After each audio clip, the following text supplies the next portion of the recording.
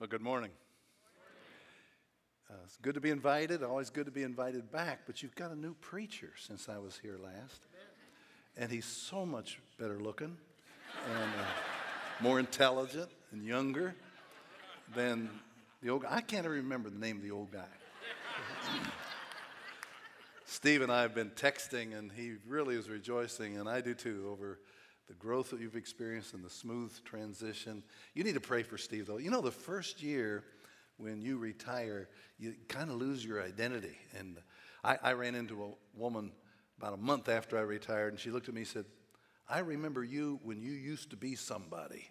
And those kind of comments don't help a whole lot. But Steve does rejoice with what's going on here. I do too, and so glad to meet John. We anticipate terrific things in the future.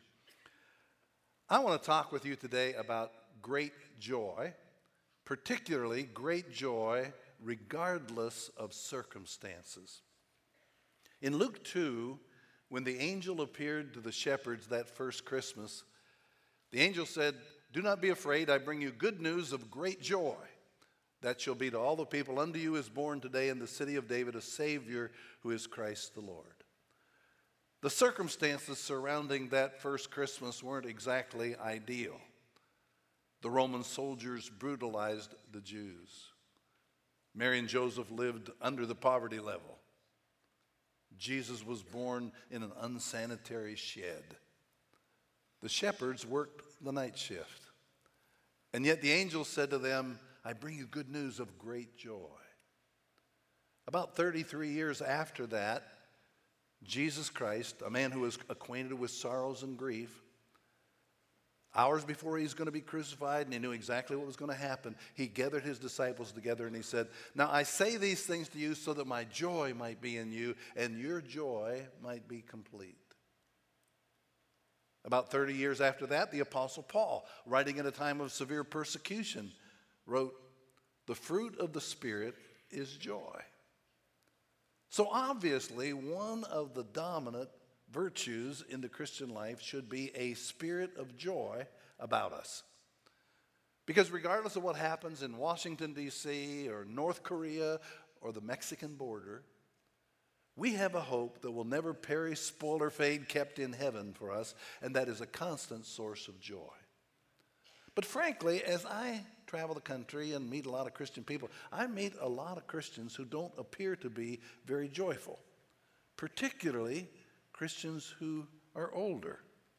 Our lives are characterized by complaining about what's wrong with us physically, pining for the past when we were more important, criticizing the younger generation or the older generation for not showing us more respect, whining about what's wrong with the government or the school or the church.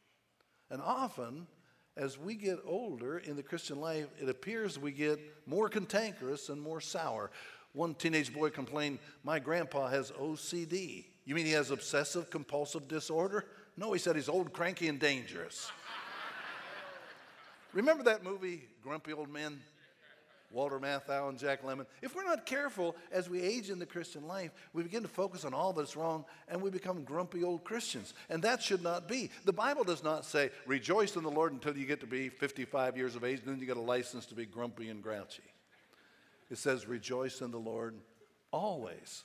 And I say it again, rejoice. A little over a year ago, I met a man in Grayson, Kentucky, who was 104 years old. He walked into the room where I was preaching, walked in with a cane. Afterward, I couldn't wait to meet him. He had a twinkle in his eye, and he told me a joke, and we laughed. And I thought, that's probably one of the reasons he's lived to be so long. He has a good sense of humor. But I turned around. There must have been 6 people standing in line to meet him.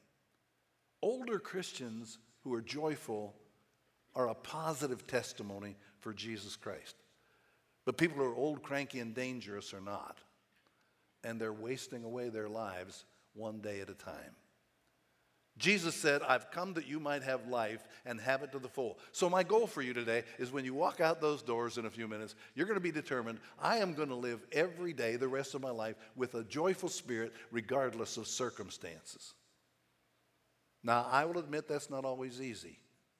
It's hard to be joyful when the body hurts, people disappoint, loved ones die, the future is uncertain. But I'm going to share with you what I consider to be the four most important things we can do to be joyful as we mature in Christ. Here's the first one. Be confident of your salvation in Christ so that you don't fear death. To be joyful in the present, you have to have hope for the future. Joy and hope go hand in hand. If you're on a cruise in the Caribbean and it's overtaken by terrorists, and the terrorists say, we're going to blow this ship up in 2 days, in the meantime, have fun. And you probably won't have much fun. There has to be a harbor in view. So I can understand why people who are unbelievers become more melancholy and crotchety as they get older. Their life is behind them. There is little to hope for. Listen, if all we are is just roadkill and we die and vaporize, that's it, then life is meaningless. There's nothing to hope for. I can understand why an Anthony Bourdain or other celebrities who don't believe get in the twilight years of their life and feel there's nothing to live for. But if you're growing older in Christ and you're confident your sins are forgiven and you have the promise of eternal life, you can be joyful regardless of what's going around you because you know the best is yet to be. That's what the Apostle Paul was talking about in 2 Corinthians 4 when he wrote, therefore we don't lose heart. Though outwardly we're wasting away, yet inwardly we're being renewed day by day. For our light and momentary troubles are achieving for us an eternal glory that far outweighs them all. So we fix our eyes not on what is seen, but what is unseen. What is seen is temporary. What is unseen is eternal. And the next verse says, therefore we know that when the earthly tent we live in is destroyed, we have a building of God, eternal in the heavens, not made by human hands. And if you believe that, you can be joyful regardless of what's going on because you know the best is yet to be. So I want to say a word to anybody in this room who has not yet accepted Jesus Christ as your personal Savior. You may be thinking, I hope I'll go to heaven when I die because I've lived a pretty good life. But the Bible makes it very clear that our righteousness is as filthy rags before a holy God. That no matter how good we are, we cannot earn eternal life. Ephesians, the 2nd chapter, verses 8 and 9, reads like this. It is by grace you have been saved through faith. This is not from yourselves. Not from yourselves. It is a gift of God, not by works, so that no one can boast. Evangelist Paul Little used to put it like this. He said, let's imagine you line everybody up along the shore of the Pacific Ocean and you tell everybody, swim to Hawaii. How many would make it? Nobody. The doggy paddler might go 20 feet, the Olympic swimmer 20 miles, but nobody can swim to Hawaii. But if a cruise ship came along and a benevolent captain threw out a life ring and said, I'll give a free trip to Hawaii to anybody who will climb on board, who would make it? Those who were humble enough to say, I can't do it on my own, I trust the captain. Understand that's what it is to be a Christian. To admit, I am a sinner. I need a Savior. I need forgiveness. I can't make it on my own. I trust Jesus Christ.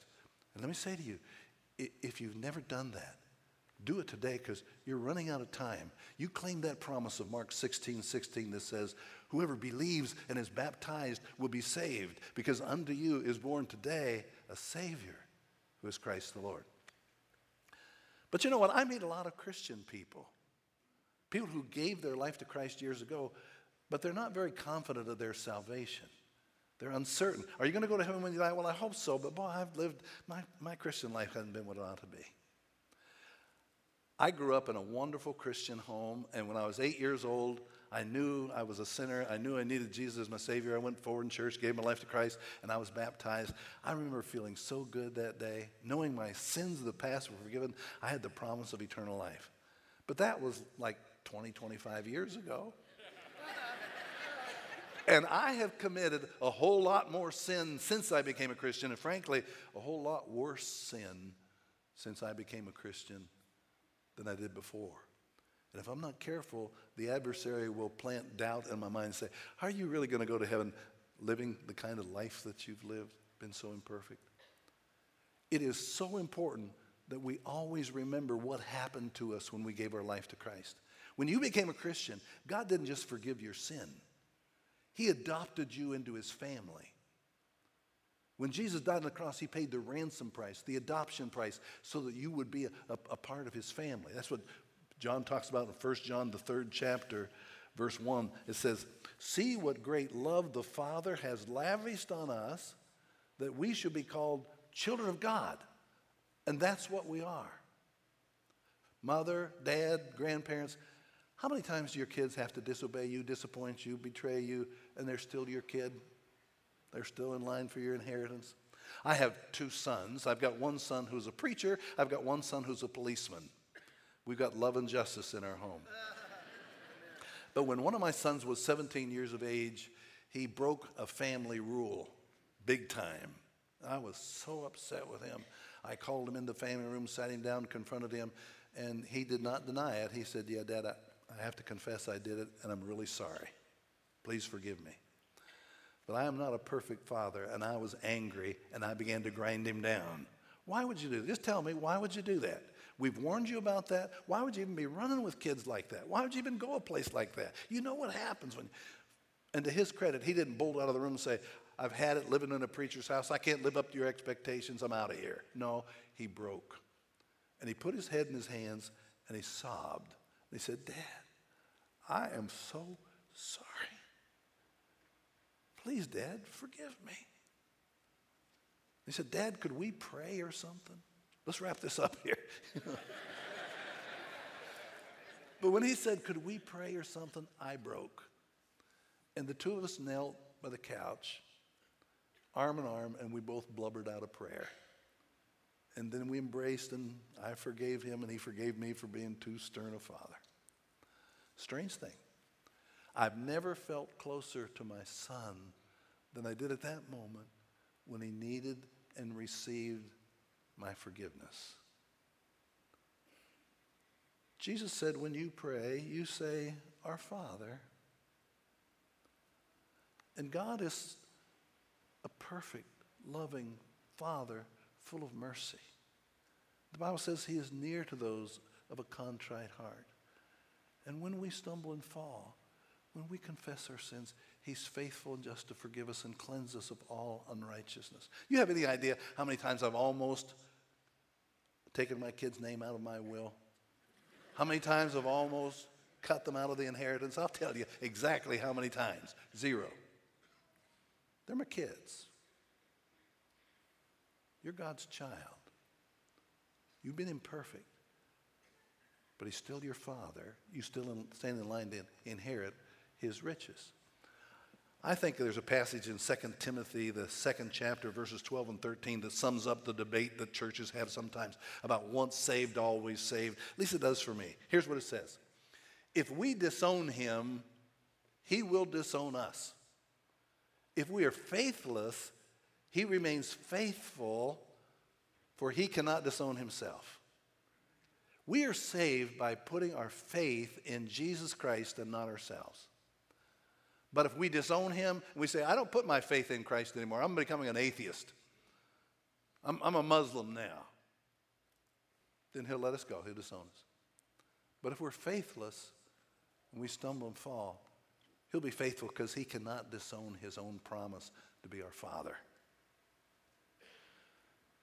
No matter how heinous the sin you committed since you became a Christian, there's nothing you've done that the blood of Jesus Christ can't wash you white as snow.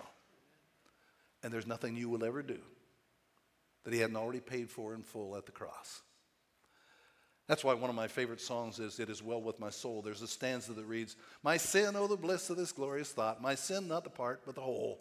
Not just what I did before I was 8, but the whole thing is nailed to the cross, and I bear it no more. Praise the Lord, O my soul. So if you're going to be joyful, you need to be confident that unto you is born this day in the city of David a Savior who is Christ the Lord. Here's a second thing we can do to be joyful. We can choose to be joyful every day regardless of the circumstances that surround us. Deuteronomy 30 verse 19 says, I set before you life and death, blessings and curses. Now choose life so that you and your children may live. Doctors Minirth and Meyer had a book years ago with a captivating title, Happiness is a Choice. I believe that. We think of happiness being directly related to what's happening to us at the moment. And to some degree that plays a part. But the more I've observed people, the more I'm convinced that people choose to be happy or they choose to be miserable regardless of circumstances. Ever since I retired from a located pastorate 12 years ago, I do mentoring groups for preachers. I bring in 8 different preachers once a month, and we talk about ministry for 3 days called a time of refreshing. They don't know each other, so the first night we go around the table and we tell our story. I looked one night, guy had a name tag, said Caleb. I said, Caleb, you're first, you tell us your story. He said, my name is Caleb. I've been the pastor of our church, preacher for 2 years. Before that, I was a youth minister for 4 years. You could hear a pin drop in the room. This guy was the preacher of a church of 400 people and had a rather severe stuttering problem. About the third sentence, he got a twinkle in his eye and said, you probably haven't even noticed, but I got a little bit of a speech impediment. And the guys giggled nervously, kind of like you're doing right now. And I tried to ease the tension by saying, Caleb, are you kind of like Mel Tillis, the singer? He stuttered until he knew what he was going to sing, and when he sang, he didn't stutter. When you preach, you know what you're going to say, you don't stutter. No, he said, I stutter some when I preach. The congregation says it's kind of endearing to them when I stutter. He said, sometimes I get hung up. I get hung up on a word, and they'll call it out to me from the congregation while I'm preaching. He said, I've struggled with all my life. He said, my mother said the very first words out of my mouth were, mama, mama, mama, mama. I'm telling you, this guy had us in stitches the entire week. He was one of our favorites. One of the best examples I've ever seen of a weakness becoming a strength because he chose to be joyful. I want to challenge you. Every morning before you get out of bed, before your feet hit the floor, you say that verse of Scripture to yourself. This is the day the Lord has made, and I can choose to be grouchy and miserable and drag everybody down, or I can choose to rejoice and be glad, and I choose to rejoice and be glad. You can't always choose your circumstances, but you can choose to refrain from griping and complaining all the time. Philippians 2:14 has this phrase, do everything without complaining. Let's all repeat that together. Do everything without complaining. One more time. Do everything without complaining. Now, I don't know most of you, but I guarantee you some of you in here think that complaining is your spiritual gift. But it is not a spiritual gift. I'm going to tell you the absolute truth. I don't care how bad you feel. Nobody wants to hear it. And when you complain and gripe all the time, you alienate people from yourself and you wind up feeling worse. So, unless you're talking to your doctor or talking to your mate when they're asleep, do everything without complaining and griping. You can't always choose your circumstances. You know what? You can choose to laugh out loud several times a day. The Bible says a merry heart does good like medicine. And I think when we laugh out loud, enzymes are released in our body that make us healthier, certainly make other people healthier. You can't choose all your circumstances, but you can choose to develop a cheerful countenance. Proverbs 15:13 says, a happy heart makes the face cheerful, and a cheerful look brings joy to the heart. Folks, as we get older, our skin sags and our muscles droop. And if you're not careful, as you grow older, your natural countenance begins to look like the Grinch that stole Christmas. Now, you can spend thousands of dollars and get yourself a facelift and look like a scarecrow, or you can just work at getting a twinkle in your eye and a curl on your lips and begin to smile. Psalm 31:5 says, those who look to Christ are radiant. Their faces are never covered with shame. There's a button that reads, if you've got the love of Jesus in your heart, notify your face. Now, I tell these young preachers that I visit with, I said, when you get up to preach, have a joyful spirit in your heart and a countenance on your face because you're communicating good news. You can walk in the pulpit and say, folks, I just really had a rough week. I've got a bad cold, had a lot of precious week. I just want you to pray that the Holy Spirit lifts me up. And they will rally to your cause, but not very often. Most of the time, you better walk into the pulpit and say, this is the day the Lord has made. Let's rejoice and be glad in it. And somebody will always say, well, that's phony. No, that's not phony. That's obedience. Jesus said, when you're fasting, don't let the world know that you're fasting. Wash your face, comb your hair, put on a cheerful countenance, and your heavenly Father, who sees what is done in secret, will reward you. Here's a verse that's a challenge. 1 Peter 4:13. It says, rejoice that you participate in the sufferings of Christ, so that you may be overjoyed when his glory is revealed. Rejoice that you're participating in suffering. Why? Going through hard times. Well, one reason is when you suffer, you have a better appreciation of what Jesus went through for you. You're participating in his sufferings. Somebody hurt your feelings. Think about the people who criticize Jesus all the time, forsake him and fled. You're living under stress. Think about the pressure that Jesus went through, and he's attacked all the time by sinful men who hated him. You've got physical pain. You can better appreciate what Jesus went through for you on the cross. I think the most physical pain I ever had in my life, I had a kidney stone. Do I have a witness here? Everybody's hand raised will tell you a kidney stone hurts worse than birth pangs. Don't ask me how I know, I just know. It can't hurt any more than that. But I felt like somebody had a knife in my back and was twisting it. And then it hit me. Jesus had nails in his hands and feet, no morphine for 6 hours. And having gone through pain helps us better appreciate what Jesus went through. And even when we wince, we can rejoice for what he did for us. The other reason you can rejoice in suffering is that you have an opportunity to witness when you suffer more than any other time. C.S. Lewis once said that pain is God's megaphone. He shouts to us in our pain. But pain is also God's spotlight. When you're going through suffering, other people watch to see how legitimate your faith is. When I was a young man like your preacher, I was playing basketball with a bunch of guys from church, and I twisted my ankle really badly. I thought it was broken. I was writhing in pain on the floor. And all the guys gathered around to see if the preacher was okay. And one guy said, "Go ahead and cuss, preacher. We know you're thinking it." People watch to see how you react when you get cancer. When somebody close to you dies, you lose your job. They're going to say, what's his language like? What? Still go to church. Still have joy. When you hurt, you have an opportunity to participate in the sufferings of Christ and even witness for him more in that period of time than you could in a lifetime of ordinary living. Okay, here's a third thing we can do to be joyful. Become increasingly generous with your resources. Remember Jesus saying it is more blessed to give than to receive. We've heard that principle all our lives, but as we get older, it gets harder and harder to put into practice. And as we mature in the Christian life, there's a tendency to give a smaller and smaller percentage away. And here's why. In America, we have this goal of retirement. And we think, I've got to have a nest egg saved up so that when I retire, I will not have to worry about money. I'll not be a burden on anybody. And we're never sure we've got enough. We get in the habit of getting more and more until our net worth determines our self-worth. And even when we've got more than enough, we still hoard it up. But I want you to look at a passage of Scripture from the Gospel of Luke in the 16th chapter. Here's a verse we hardly ever consider.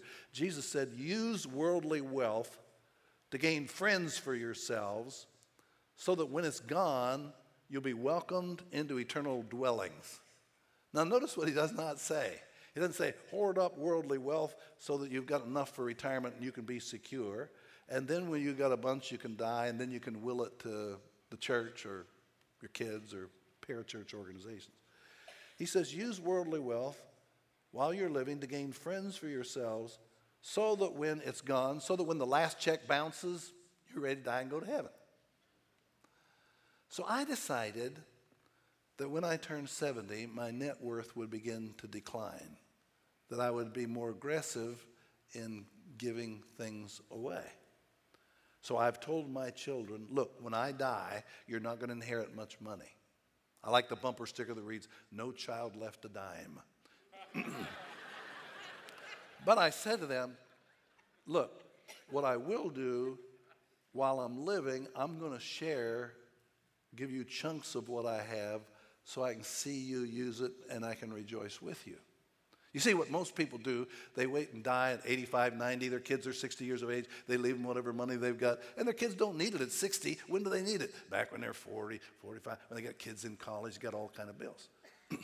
So every Christmas, I write out a very generous check. I don't have to worry about buying any Christmas presents. I put that check in a white envelope, and I put it on the Christmas tree, and it is the grand finale of Christmas. All the gifts are opened up. One of my sons will go up and pull off that white envelope, go to the side with his spouse, open it up, and they'll squeal with delight. And my daughters-in-law come over and hug me, and my sons will come over and pat me on the back and say, boy, thanks, Dad. You bailed me out again. How's your health? You got a lot of speaking engagements next year.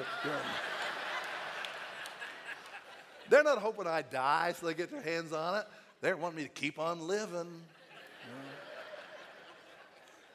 And I made friends of my own kids. And I tell you what, I'm having a lot more fun at Christmas time. Some of you old misers are hoarding it up. Now, I know some of you are saying, well, I just don't have that kind of money yet, or I just don't have enough. I guarantee you that you've got valuables in your house stored away somewhere nobody's ever looked at for years. You got china and silver and jewelry and guns stored everywhere. Not doing anybody any good. Do you ever think about just giving it away while you're still alive, making friends for yourselves? They need it. My wife and I moved for the first time 28 years, a year ago. I'm packing up my office at home. I find out I've got these sports memorabilia on my shelf I haven't even noticed for years. My son, Phil, the policeman, helped me pack up. I said, Phil, would you want some of these things? He said, well, let me check something, Dad. He got on his phone, looked at the internet. He said, Dad, did you know this baseball signed by Leo DeRocher is worth $350? Did you know this little helmet signed by Johnny Unitas is worth $750? I said, well, give it back then. No. You can take it. That's okay. And I got to see him pick up his countenance. He's a policeman, 3 kids. He needs it. I guarantee you they're not on his shelf today. You want to be joyful? Learn to give away. It's more blessed to give than to receive. Well, the last thing I think we need to do to be joyful is to spend an increasing amount of time thinking about what awaits you in heaven. Get your focus off this world and on to the next. In Colossians, the 3rd chapter, verse 2, the Bible says, since then you have been raised with Christ. Set your minds on the things above, not on earthly things. The reason we get depressed or even gloomy is we got our focus on this world. And we deep down, we know it can be taken from us in a second. Our health is slipping away. Our country seems to be so divided, deteriorating. Our kids move away. Our money isn't dependable. Stock market's going up and down. Our church changes. Death is sneaking up on us. And life is not joyful because we got our heads down focusing on this temporary world. And as we mature in Christ, we need to think more and more about the promise that awaits us in heaven if we believe what we really say we believe. I'm going to be 75 years old in October, and I got to tell you, I'm thinking a lot more about heaven than I used to. I got more friends in heaven today than I got on earth. I was in Dallas, Texas, a year and a half ago. Felt a familiar pain in my leg. I'd had 3 blood clots. I called my doctor the next morning and said, I think I've got another blood clot. I thought he'd say, well, when you get back to Louisville, you come see me. But he said, you go to the hospital immediately. Went to Baylor Hospital. They did an ultrasound. The nurse said, Mr. Russell, you've got a serious blood clot from your cap. It's all the way up to your groin. We need to get some blood thinner in you. They took me to the ER room, started shooting blood thinner in. The ER doctor came in after some x-rays and said, Mr. Russell, we found 3 fragments of that blood clot have already lodged in your lung. Sir, when those hit your heart, you're going to be dead in 2 seconds. 2 seconds? That's not much time to repent. You know that? Do you realize how close you may be to eternity? and that when you've been there 10,000 years, you've no less days to sing God's praise than when you first begun? Why do you have your focus on this world if you really believe what you say you believe? Set your affections on what is yet to be, and you can be joyful, regardless of circumstances or age. I think when we get to heaven, we're going to be shocked at some things. I think when we get to heaven, we're going to be awestruck at the awesomeness of God. You know, the Bible says nobody's ever seen God and lived, and that his ways are higher than our ways. His thoughts are as high as the heavens are above the earth, so are his thoughts and his ways higher than our ways. But one day we're going to see him. The one who put the stars in place, the one who designed the DNA molecule. Isaiah says he measures the heavens by the span of his hand, and the waters of the earth in the palm of his hand. And one day we're going to see him. And I guarantee you we're going to fall on our knees and cry holy. Something else is going to surprise us about heaven. I think we're going to be surprised at the multitude and the magnificence of angels. You know, the Bible talks about a whole spirit world out there that we cannot see with the human eye. Just like we can't see electricity or microwaves, we can't see angels. They hardly ever manifest themselves to man.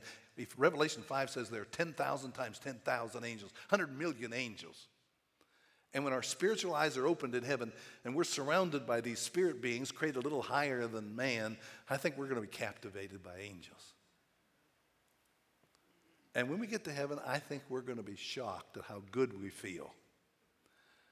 I remember the first day I retired after being the pastor of a mega church for 40 years. I couldn't get over how good I felt not having any pressure on me. I remember a day it was 98 degrees in Louisville, high humidity, you hardly breathe.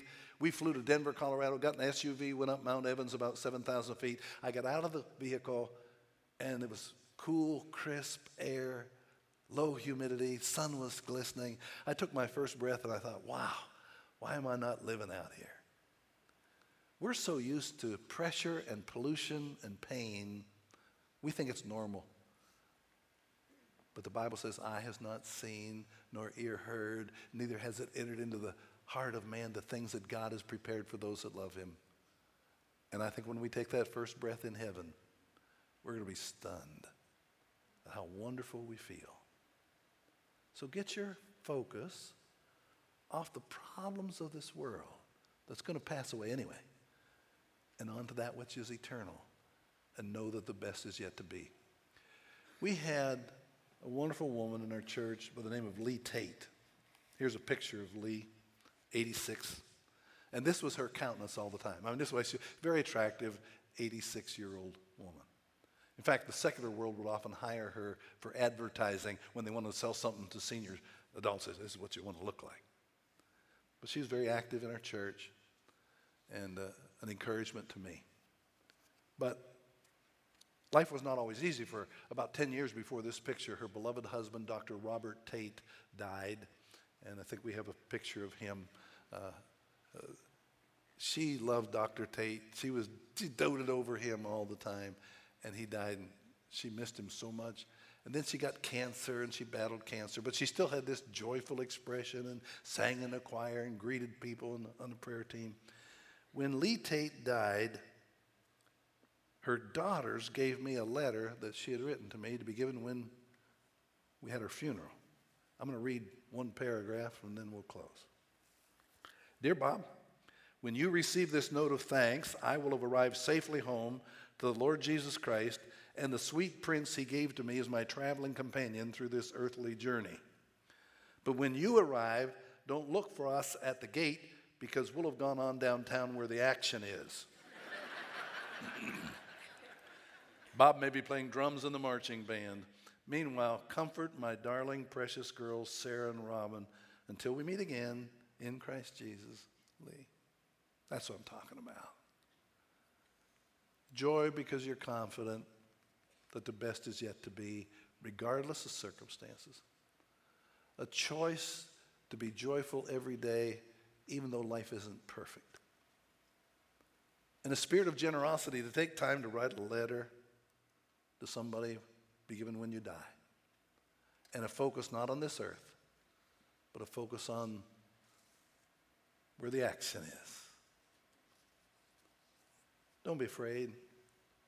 I bring you good news of great joy. Unto you is born today a Savior, who is Christ the Lord. Let's pray. Father, forgive us when we get grumpy and depressed. We're not looking up, we're looking down.